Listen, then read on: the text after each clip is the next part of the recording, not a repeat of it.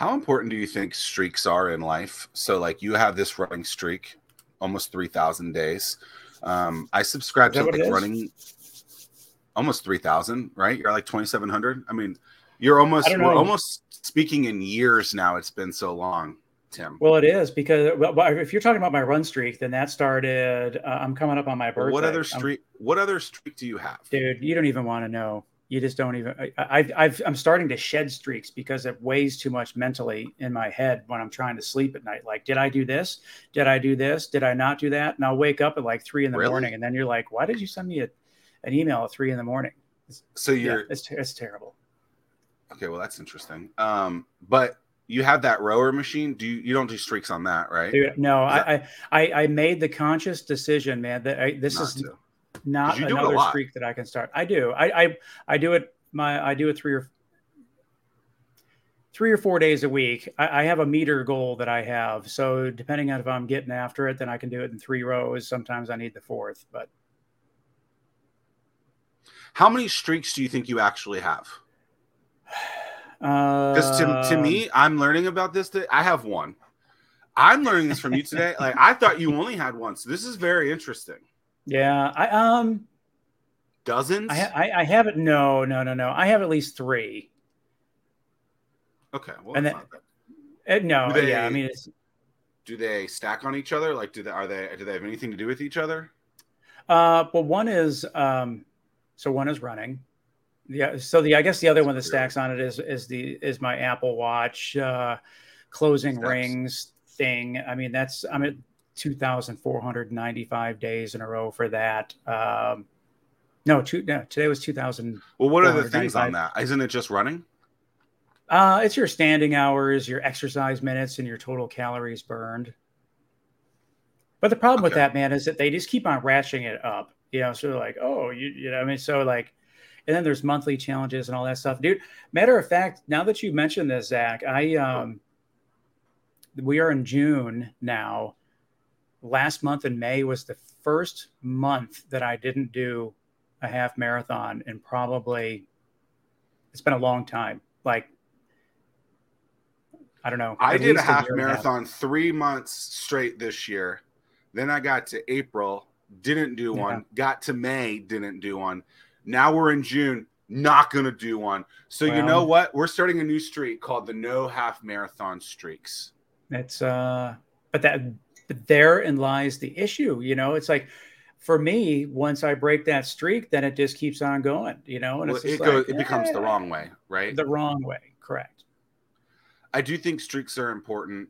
I think that everyone should have at least one streak to go by, whatever that thing be, because I think it gives you something to do, right? And so maybe it's, I remember even like with the show, like it was like, okay, get 10 downloads a day, right? And so that's always the goal, get 10 downloads a day. And people are like, well, that's not enough. Well, you know what? If you can get 10 downloads a day, I don't know what 10 times 365 is, but it seems like that's 3,600.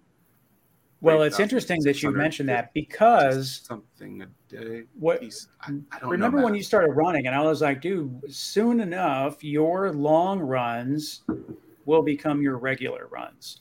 And so like when we started this podcast, this is very similar. It was like, whoa, we hit 10 loud downloads this day. And, so what once was the high water mark now becomes like really disappointing if that's the number that we get. So incrementally, we continue to climb up the charts, and the show just continues to gain traction, but it's hard.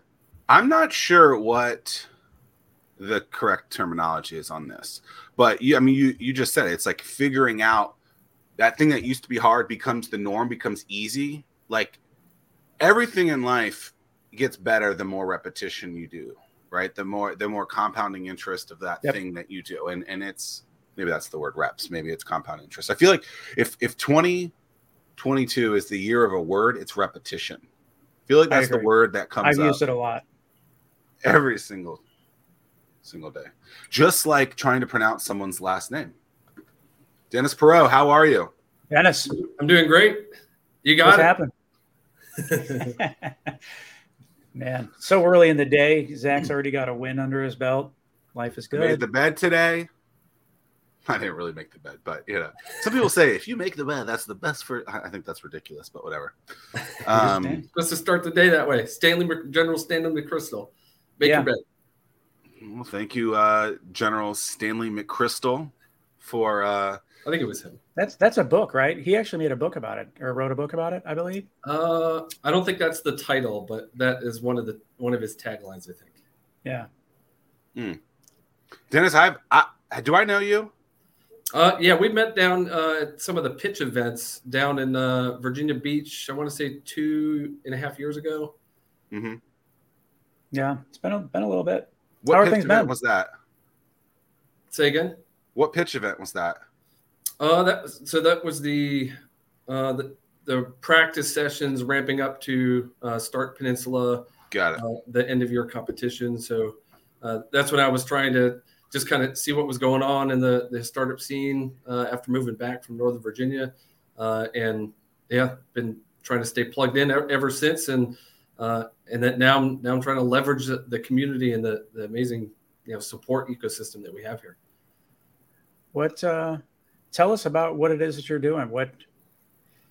Love to hear about the idea that's swimming around your head that you're trying to kick off. Yes, for sure. I'm a 23 years military veteran, Navy right out of high school, and then Air National Guard for almost 14 years, and now I'm Air Force reservist. But most of that time I've spent in the, I guess you could call it the intelligence, surveillance, reconnaissance realm. So collecting information and transforming that information into decision quality support. So kind of dabbled for a while, explored different things. I've always been entrepreneurial minded ever since watching my dad kind of run a couple businesses out of the house when I was a kid. So finally stumbled into the idea of becoming a commercial drone pilot. Got my own drone and did some side jobs over the past year or two. Launched that as a result of my master's program with the University of Maryland, which was a master's in technology entrepreneurship.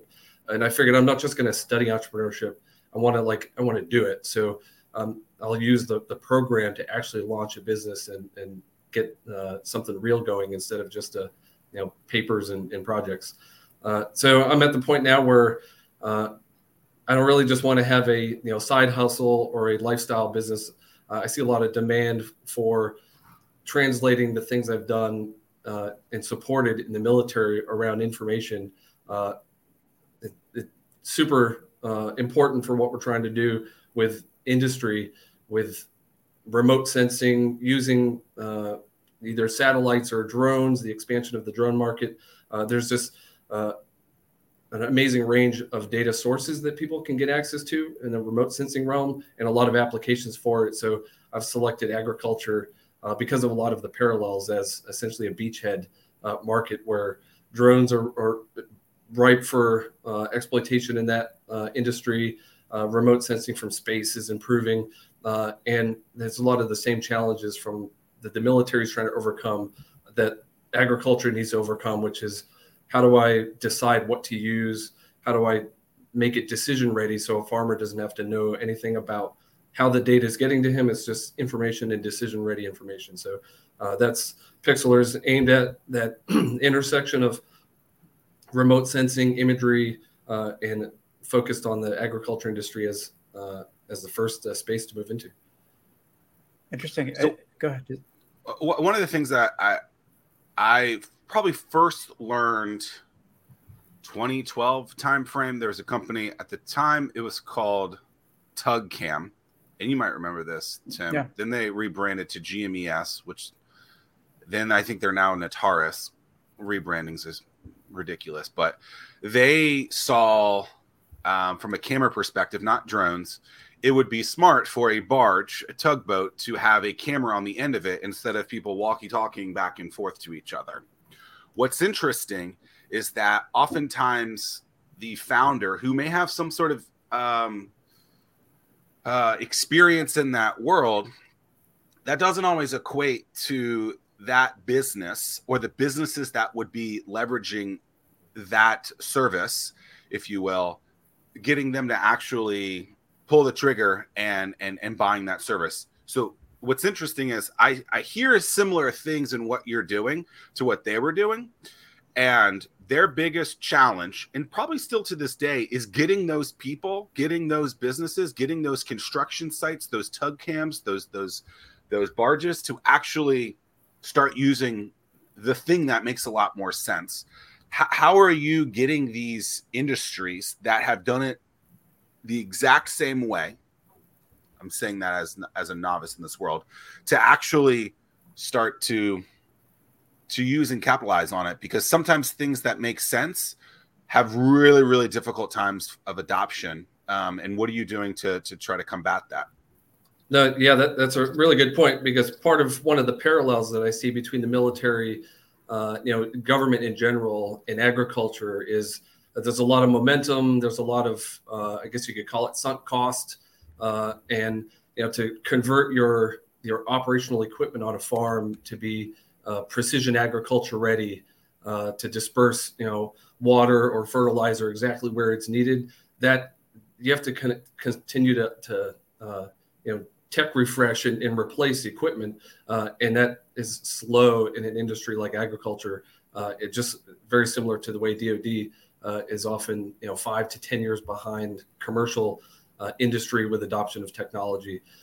What I'll say is that the Pixlr is not the first to try to address this data triage and support problem for agriculture. There's the satellite companies like Planet and Earth Observation Systems, Black Sky. They're already trying to tailor their imagery support to agriculture, and then drones are starting to move into the agriculture space.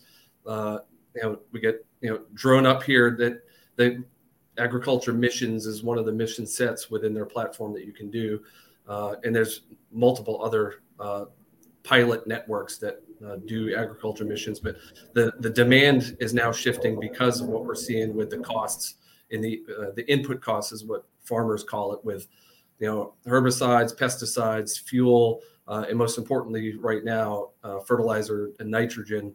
The costs are like more than double what they were just a year ago, partly because of COVID, supply chains,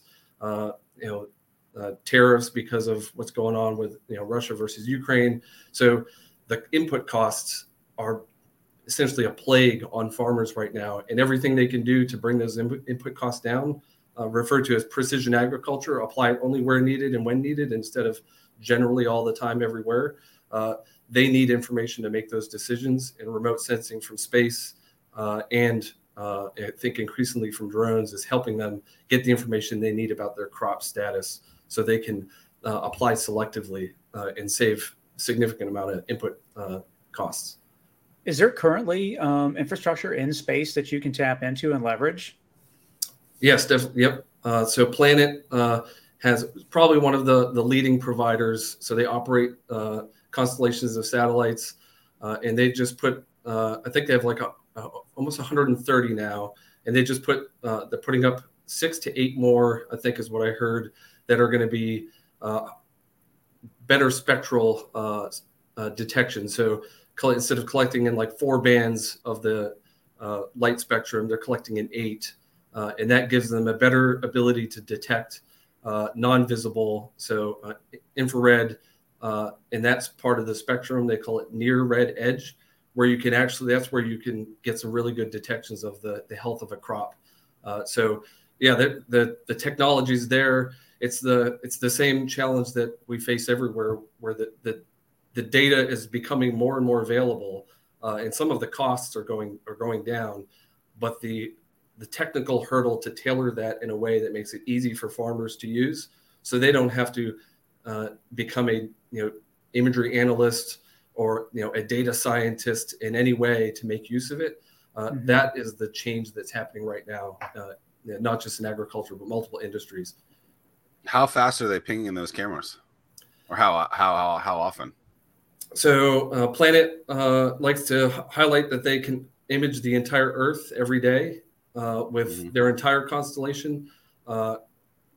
EOS or Earth Observation System, I think they are less frequent than that, but basically you can depending on cloud cover and some variables, you can pretty much get your crop imaged almost every day.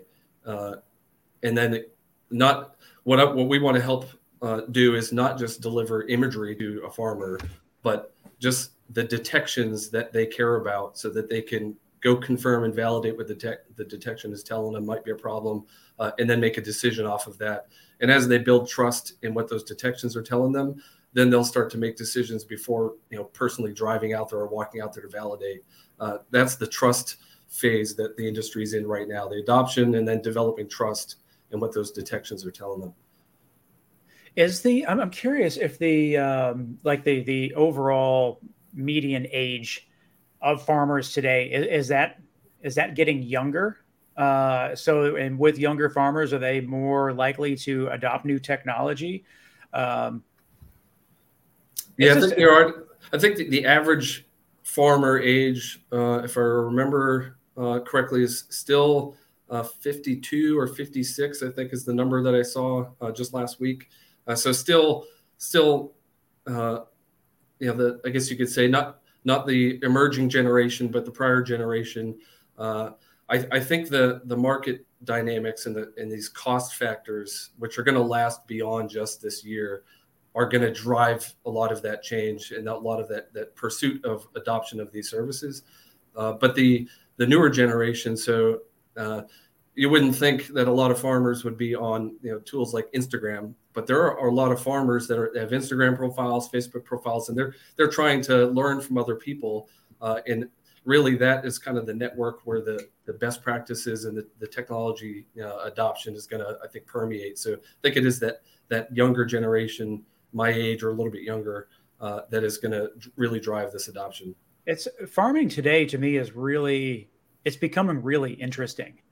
Especially like if you, for example, you get a lot of people that are really upset about all of the different solar farms that are going in, all the wind turbines that are going in, and people get really, really bent out of shape about this. They're like, man, I can't stand when I see this stuff. It just makes me so aggravated. When the reality of it is, it's like, this is the farmer's land, and the farmer makes more money leasing those solar, that space for solar farms and wind turbines than they would if they were producing crops.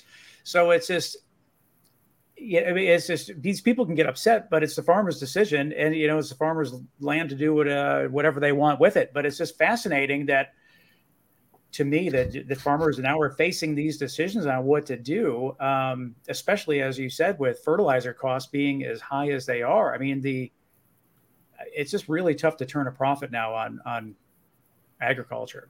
Yeah, and so one of the other markets that you could say is kind of layered on top of agriculture is the carbon market. So there's a lot of movement afoot with farmers essentially being paid for their sustainable agricultural approaches to provide credits into that market that other businesses can essentially purchase.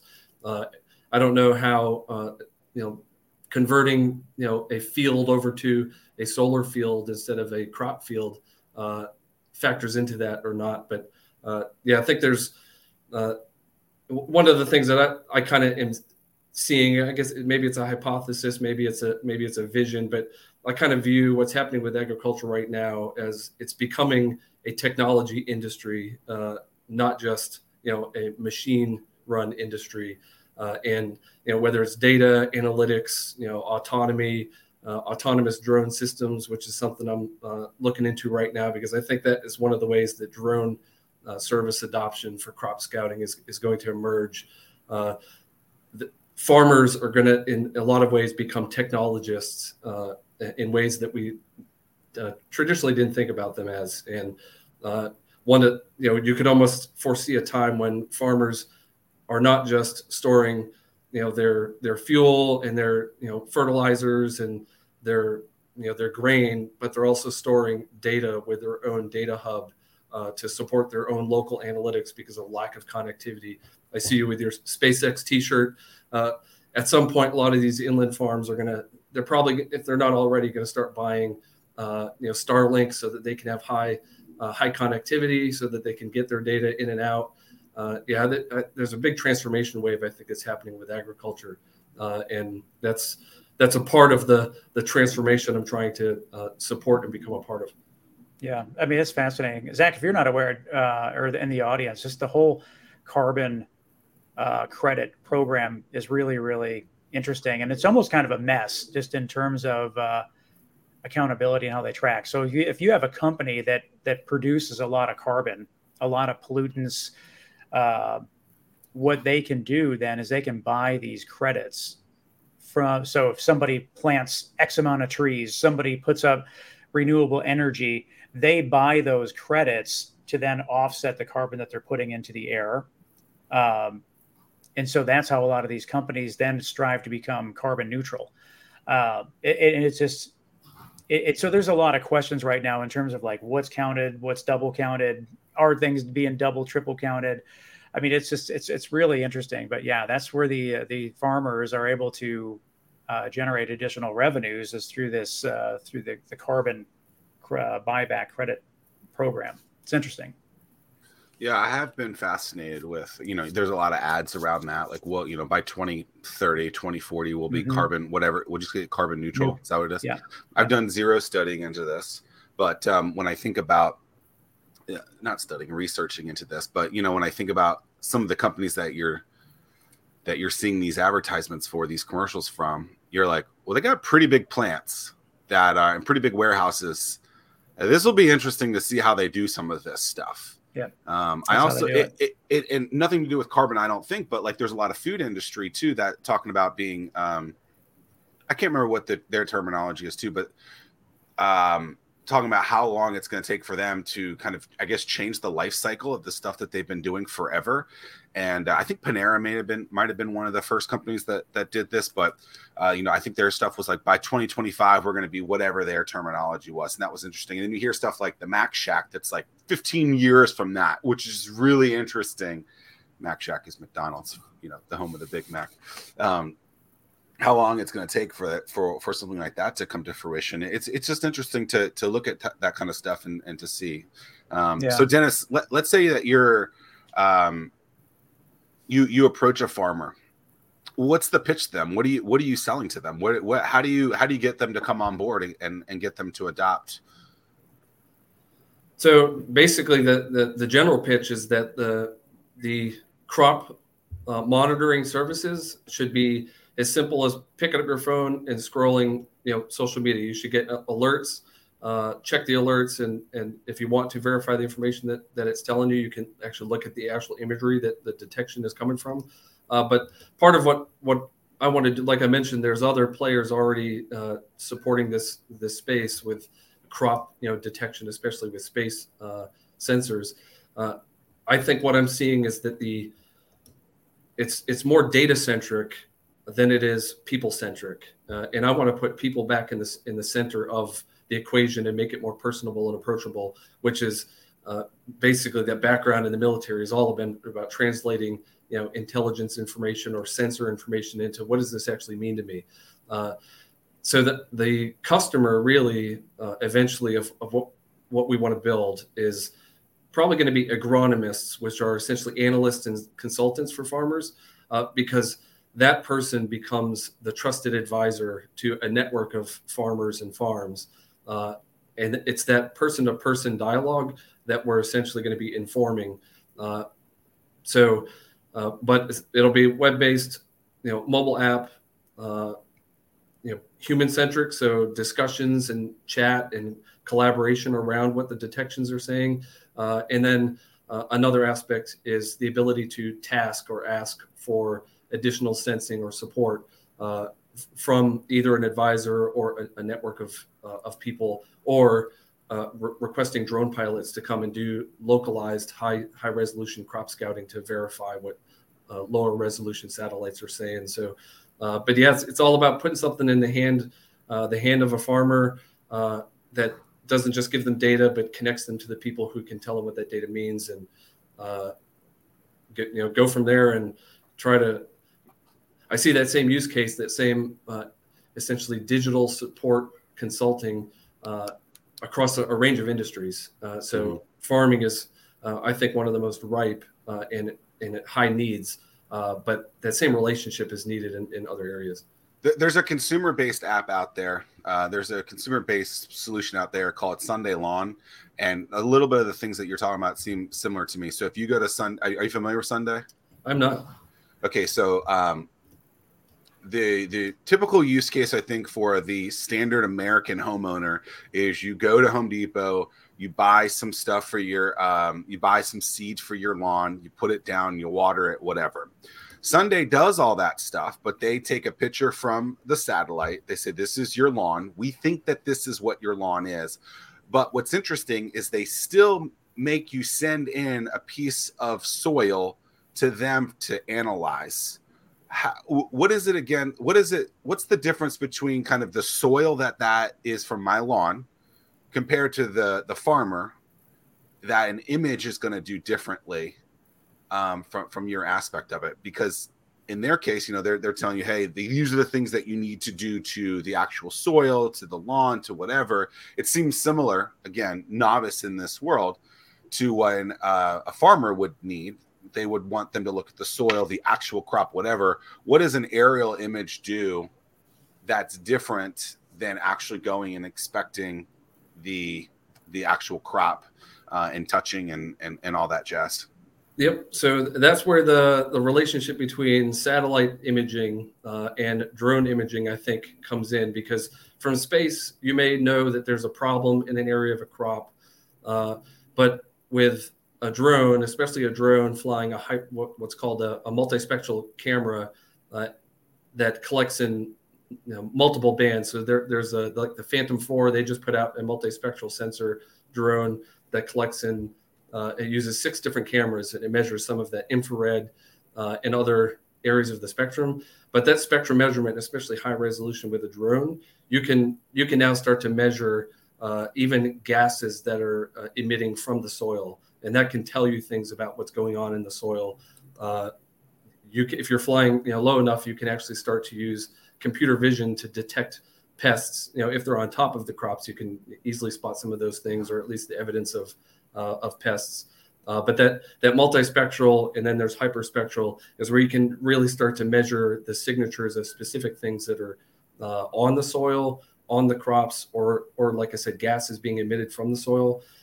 Farmers are still going to need the soil detections, and there are companies out there that are building sensors that you essentially can leave out in your soil to measure things like water retention and some of those other things. You can still do sampling to identify, do essentially DNA testing of the living organisms that are in the soil to know whether or not that profile is helpful or harmful to what you're trying to grow. What farmers are starting to do, like I said earlier, that becoming essentially a digital industry, they want to collect all of the sensor data, but not manually have to integrate it. So they have farm management platforms that they're using to bring all that data together and view it essentially geospatially in a map. And then some farmers may understand all that stuff well enough to make all the decisions on their own. Some may work with an agronomist or ag service provider to help determine what does this mean and what should I do about it. What Pixlr is going to do is help bring in that remote sensing, simplify that remote sensing and drone imagery services and make them more tailored to what that farmer needs for that holistic picture, and then responsive with tasking and requesting additional either satellite imagery, drone imagery, or even you could even request crop scouting by a person if that farmer leverages a team. So there's a lot of different ways that these things will intersect. But it's interesting to me. I have so many questions that I want to get to, but like in terms of pricing, you're super early. You probably haven't even figured out the pricing aspect of it. But the reason I'm curious about pricing is because this is one of these things where, this being big data, you're gonna have to establish that baseline, and the more you feed the machine, so to speak, the better the results are going to be. So it's like, how do you price this thing in a way so that a farmer's not going to see the same results after 30 days, and then 90 days is going to be way a much clearer picture what to do. And then when you get multiple years, there's even going to be a clearer picture still. It just it's fascinating to me. If you put any thought into, is this going to be a monthly SaaS pricing, or I'm curious what your thoughts are. Yeah, that basically it'll start out with it's a SaaS model with additional fees on top of that for by request things. So essentially you can get a baseline set of data layers, from some of the satellite detection information, which is essentially the table stakes for anybody that's trying to provide this type of support. But then that ability to request additional satellite collection beyond that baseline, or submit a request that then gets brokered to some of the drone pilot networks and platforms to task a drone pilot. Those will be by request costs. So that still going to work out what that pricing model will look like, what the supply and demand, especially when you start looking at rural areas where there's not going to be a lot of drone pilots. There's going to be a lot of variability in that cost based off supply. Sure. I mean, I would think that like one of the biggest areas, other than like just overall crop health, but another area that would be really, really beneficial to the farmer would be these day-by-day updates or predictive analysis in terms of, because when the crops are all ready to be harvested, that has to happen really, really quick. So then you can gear, especially now with labor being so challenging, that you can help the farmer predict when these crops need to be picked and harvested, so that one, you're not picking too early, two, you're not picking too late. And then if you pick too late, that's just as bad as being early, because they're just literally dying on the vine, so to speak. So I think that would be a huge, huge advantage. What other areas are you looking at in terms of a list of services that you can provide to the farmers? So there's a growing and vibrant data ecosystem, I'll say, around agriculture. So even companies like Microsoft, so with their Azure platform, they have a FarmBeats service that they provide that is essentially Azure tailored to agriculture. So essentially your own data platform around the agriculture data needs. So there's different options. They're not the only one. LandDB is another provider that does something very similar. Really, it amounts to part of what Pixlr will be doing, even just to fully launch what we're trying to build, is deciding which of these are complementary, which are competitive, and looking at that essentially value proposition of what does that cost end up looking like, and would farmers get the value out of having that integrated. I'm not trying to build Pixlr to be the all-in-one agriculture, farm management platform. There are plenty of other great providers for that. We want to partner with those so that we can help simplify the remote sensing aspects and that tasking aspect to bring that data in more timely, better tailored to the needs of particular farmers, and simplify that request to data delivery cycle that they're going to need. Beyond agriculture, we just talked about solar farms. You got to monitor the solar panels, and drone pilots do a lot of those missions now. I think when we have a lot more autonomous drone systems, especially like I said in rural areas, you're not going to. It may be more cost effective to have your own semi-autonomous system that essentially just sits outside of a barn or a facility and just can fly a mission on schedule whenever you want it. There's a couple of companies that are building those types of drones. I think that is probably something new that's going to enter the agriculture space, but that could support security, that could support infrastructure, that could support solar. And so when you bring autonomy in, the tasking needs to, it's not scheduled, the tasking needs to be handled.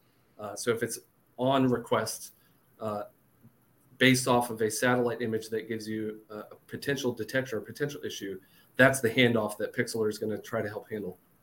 Do you have a specific crop set that you want to start with? Or have you identified what would be the easiest, or are you going to start with the most difficult? So I'm going to focus conveniently on Virginia. Virginia, we have 43,000 farms in Virginia. there's plenty of space here within a day's drive for me to kind of start local. People I can actually go meet. Farmers are a very personable crowd. They like to build trust and have relationships before they buy things. So we have a lot of soybeans in Virginia. I went out and visited the Virginia Tech Agriculture Research Extension Center out in Warsaw, Virginia, up in the Upper Peninsula. They do a lot of research on soybean, different types of soybean, seeds, how they do in the soil, and they also do some drone detection research. So after seeing what they were doing, I was like, yeah, this is actually pretty. Drone support to agriculture is riper than I thought it was a year ago when I first went out there and visited them. So I think soybeans, corn is probably pretty, in demand for these types of services just because of how significant, how important that crop is. You are admittedly super early into this game. When do you start making decisions, put pen on paper, start legit making these things happen so that it's not just theory or hypothesis, that you actually start making it happen? What's it going to take for you to start kind of making those next decisions?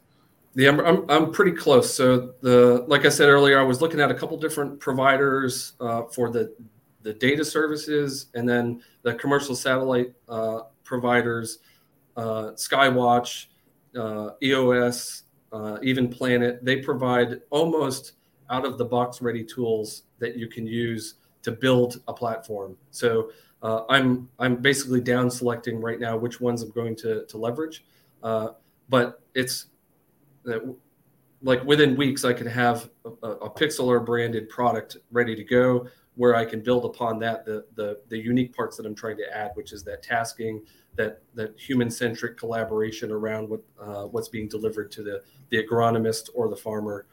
So that's part of why I'm here in 757 Startup Studios, is to get the help of a team of great people here and a network of entrepreneurs to kind of wayfind the shortest path through delivering something that provides value. And then from there, it's just iterating by learning, what is in demand, what are they buying, where do the problems exist, what are the pain points that I can pivot to better address. Being in that the startup studio, you say that you're looking for something there. All the people in there are also going through the same problem as you, though, I would assume, where they're super early on. They're not. This is your first business, even though you've been around your dad, right? Isn't that your dad's business? Yep. Yeah, this is my first time launching a business. Like I said, for a couple of years, it was just commercial, drone pilot on the side jobs, relatively easy to do. Now that this is my first time trying to actually build a software service How do you sift through the education that they provide them? How do you sift through and making sure that education's great. I get it. You even said it yourself. I don't just want to have an MBA or whatever it was from University of Maryland, which, by the way, I think they just won the lacrosse national championship. So go Terps. Well, now we're talking about lacrosse. Past couple of weeks, it was football. Exactly. Football's the real love. But anyway, education's great. You can read a ton of books. I mean, you even just admitted, I don't just want to be a guy that knows this stuff. I want to implement it. Right. And so how are you going to sift through all of the knowledge and education and the conversations that you go through and sit through and be at, when all reality, the most important thing is going and talking to those farmers or whoever ends up being your paying customer? Like, what do you envision getting out of a program like that? It's multifaceted. So now, like I said, I did the Technology Entrepreneurship Masters, which in a lot of ways was kind of like a 2-year business incubator. It was sequential in that way that if you did start with a business idea, you could leave with a business launched, which is what I did. So I've done a lot of training on the side with the lean startup method, and I actually went through the ICAP program in 2020. After I finished my degree, I was like, well, let me refine this. So the ICAP program, more lean startup methodology, customer discovery. And so I did a lot of that as well during that time. What I'm trying to get out of this is the fine tuning of the business model, so that I know what to build that provides something at a cost benefit formula that makes sense for this target market of agriculture. So I've only been here a couple of days, and I've already used a couple of folks as a sounding board for some ideas around how to adopt some low code methods to putting some things together. Some technical folks in the room. There's a couple of young guys that are starting a drone manufacturing company, and they were great to talk through a couple of things about drone sensors. So there's some of that organic conversation that's going to be great.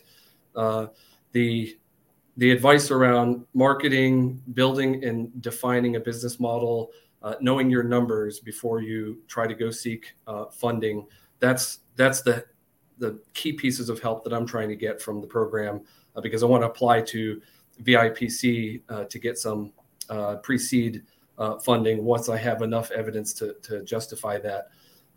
The other thing I'm doing is I applied to a new incubator around ag tech called Ag Launch.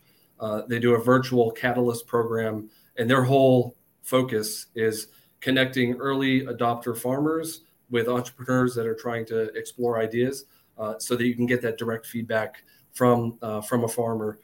So I'm waiting to see if I was selected for that later, actually this month in June. And that will give me a good sprint forward on some of that customer discovery. But like you said, my next step is to go walk around, talk to actual farmers, meet with some agronomists, and see how they are adopting some of these services and what their challenges are with tailoring that data and delivering it in a way that makes it easy for a farmer to make decisions with it.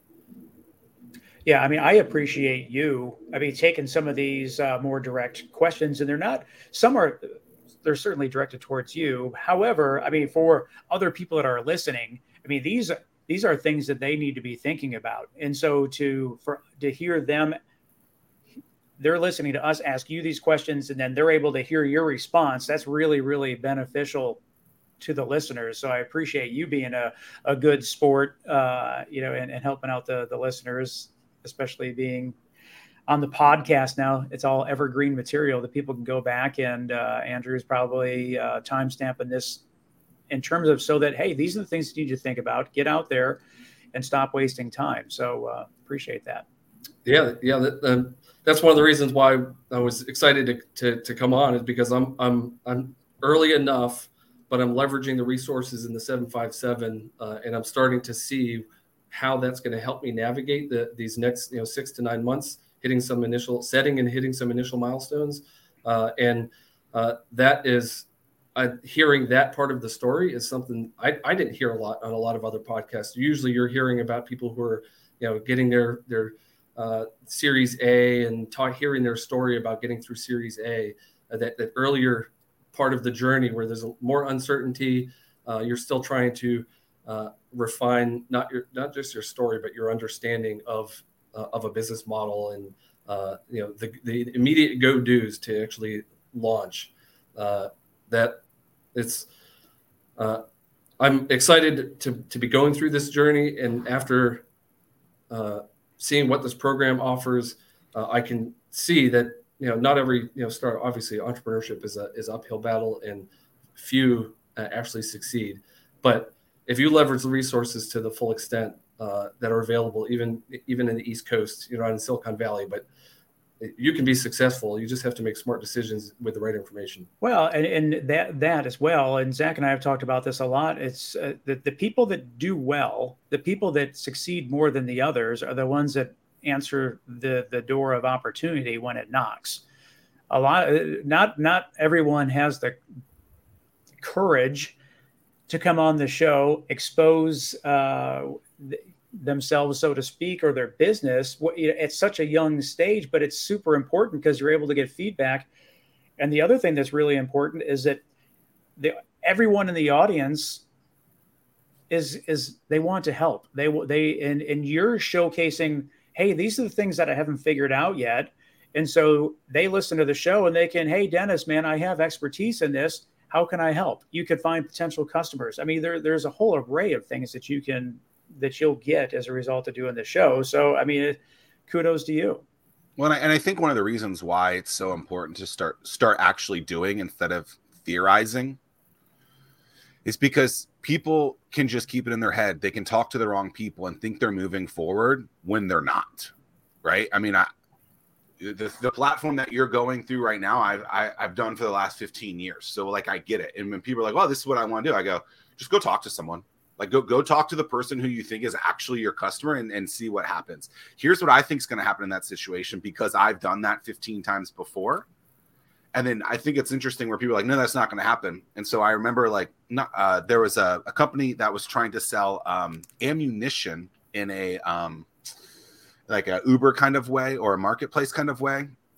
And they were like, "Oh, we're gonna sell this at or we're gonna let people know when they can get ammo at because I guess I don't own a gun or bullets, so I don't know this very well. But like, if you're at Walmart or Dick's or wherever and you're buying it, I guess it goes off the shelf very often. So they wanted to have a platform where you could figure out where it was. And I was like, here's the problem with what you guys are proposing is you're expecting that store number 434 in Cheyenne, Wyoming is going to communicate with you guys. And what I learned through Carrie Norfolk, which is just, 12 restaurants on Granby Street, is it's very difficult for them to tell you that there are 86 Hush Puppies or Fries. And you have a one-on-one relationship with those 12 restaurants. What makes you think that Dick's Sporting Goods store 433-7 in Cheyenne, Wyoming is going to communicate with you? And it was interesting. 3 months later, they're like, "You're right. They're not going to communicate with us." And I was like, but that's why you need to go talk to those people so that you can't just theorize these things. You actually do it. And I think what happens, myself included, Tim, I'm sure, has done this a billion times as well. Maybe a million, because I fail billions more than if you're not Tim. failing, you're not trying hard enough. Sure. But you have to like go talk to the real people. I know it's difficult. It's scary, whatever. If you're not willing to do that, just don't start a business. It's that simple, right? And figure out what they say. And a lot of times, most of the time they're gonna disagree with your theory. But if you are nice to them, they might say, "Hey, here's where our real problem is," and they might actually open up the checkbook right then and there. Do people still write checks? I don't know. And then you have a real option there. And so it's don't just do the research. Actually talk to people. And I'm not saying that you're not doing these things. Clearly you are. But you got to get out there and see what's going to happen. Yep. Yeah, that's the stage I'm in. I've done a lot of the broader, research. I understand, kind of the global indicators for where the smart agriculture industry is going. Stats like 70% of it could be benefited or is leveraging some form of remote sensing for monitoring crop detection. I can see that the broad waves or the broad brushstrokes. Now this is getting the pencil out and using the tip of the pencil to refine what those, especially with a minimum viable product that can deliver a service that someone will pay for. What does that actually look like? And you're not going to figure that out unless you talk to people who are the ones that are trying to decide, will this actually help me save 10 to 15% on my nitrogen costs? And can you convince me that it will? Can I ask you something? Sorry, Tim. Let me ask you something about like big business, agriculture, like people losing money or spending away money because of fertilizer, things like this. Like, I feel like MVP has gotten very buzzwordy. People are super hyped into it, whatever. I don't think that every business is interested in prototype style things. I don't think that every industry is interested in MVP style of things.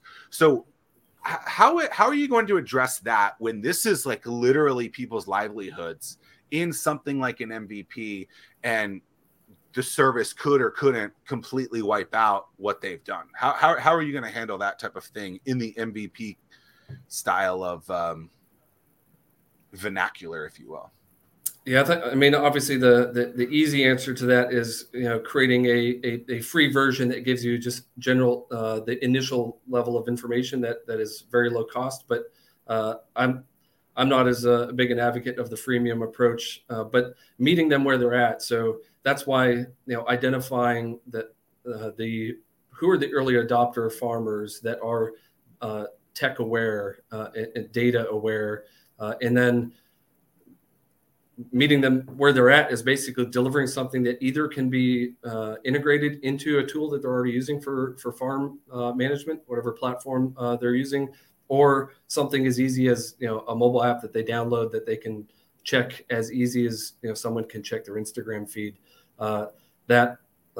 It's actually surprising how simple you can make the delivery of some of this information, and that simplicity is what I think will be a differentiating on design instead of data to some extent. I don't need to give you 1,000 data sets. If I just give you the right data in a very simple way that takes you 5 minutes to check in the morning with your cup of coffee, that is the easiest path to entry as far as I understand it. And that there's a vibrant ecosystem of players that are increasingly realizing that they need to be more open and not creating silos of data that traps farmers' data in their platform. So I'm looking at some of those companies as potential partners because they're realizing that data brokering, data sharing, collaboration actually builds more value for everybody than creating a stovepipe that may turn a lot of farmers off. One thing that's really interesting to me is the military background that you have. How long were you sitting on this idea? I mean, or did it take some time? Because you're sitting there, you're at your desk, cube, whatever the case is, and like, are you watching this technology and the use cases over a period of time? Was it a matter of waiting for cost to go down? How long were you? Was this bouncing around in your head before you were like, man, I can't pass up this opportunity? I would say that, so it was actually during 2020 when I went through the ICAP program, doing 100 plus interviews. I was looking at real estate and construction at that time. And then I realized when I saw what DroneUp was doing, I was like, what I'm building is too much like DroneUp, and they're already going to be successful. So I don't want to compete with that type of platform. So it was at that time that I started to look at maybe I want to do something different and better leverage my understanding of the data life cycle in remote sensing. Study of the agriculture market kind of took me back to my childhood a little bit. Riding around on the tractor with my dad and watching my grandfather tend to his couple acre crop farm. I started to think agriculture. What I would love to see is a reverse migration back to farms by people instead of these huge conglomerates taking over everything and family-run farms basically not being able to cut it anymore because of the costs. So I kind of view this as the bigger mission that I'd be supporting with the agriculture sector is helping either family-run farms stay profitable, get profitable, or increase profitability, or people realizing that farming with increased autonomy and automation is easier to actually break into than it used to be, or at least to support from an analyst perspective. So when I started to see those broad strokes, I started to realize that this is not just something I see a potential technical solution for that I'm pretty confident in.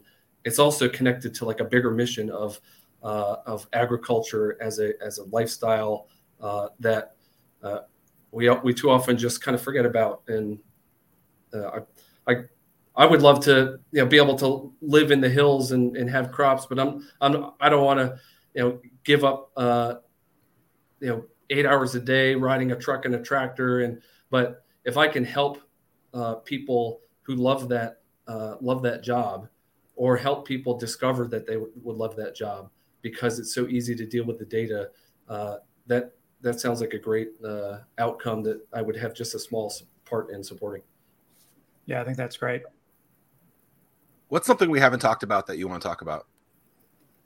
I think if there's one thing I would end on, any entrepreneur to miss an opportunity for an ask would be a terrible opportunity to miss.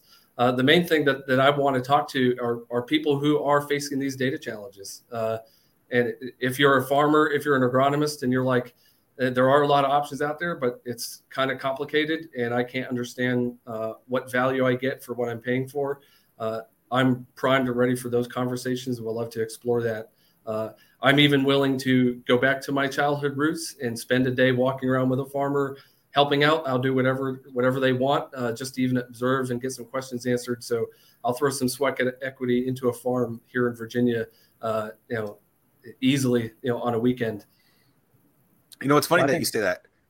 Just because I'm thinking about like clothing, right? And so like so many people are like, oh, you got to dress to success and all that stuff. Like, what do you wear when you show up to a farmer's house or a farmer's location? Like, are you do you wear the farmer outfit? Like, how do you roll into that?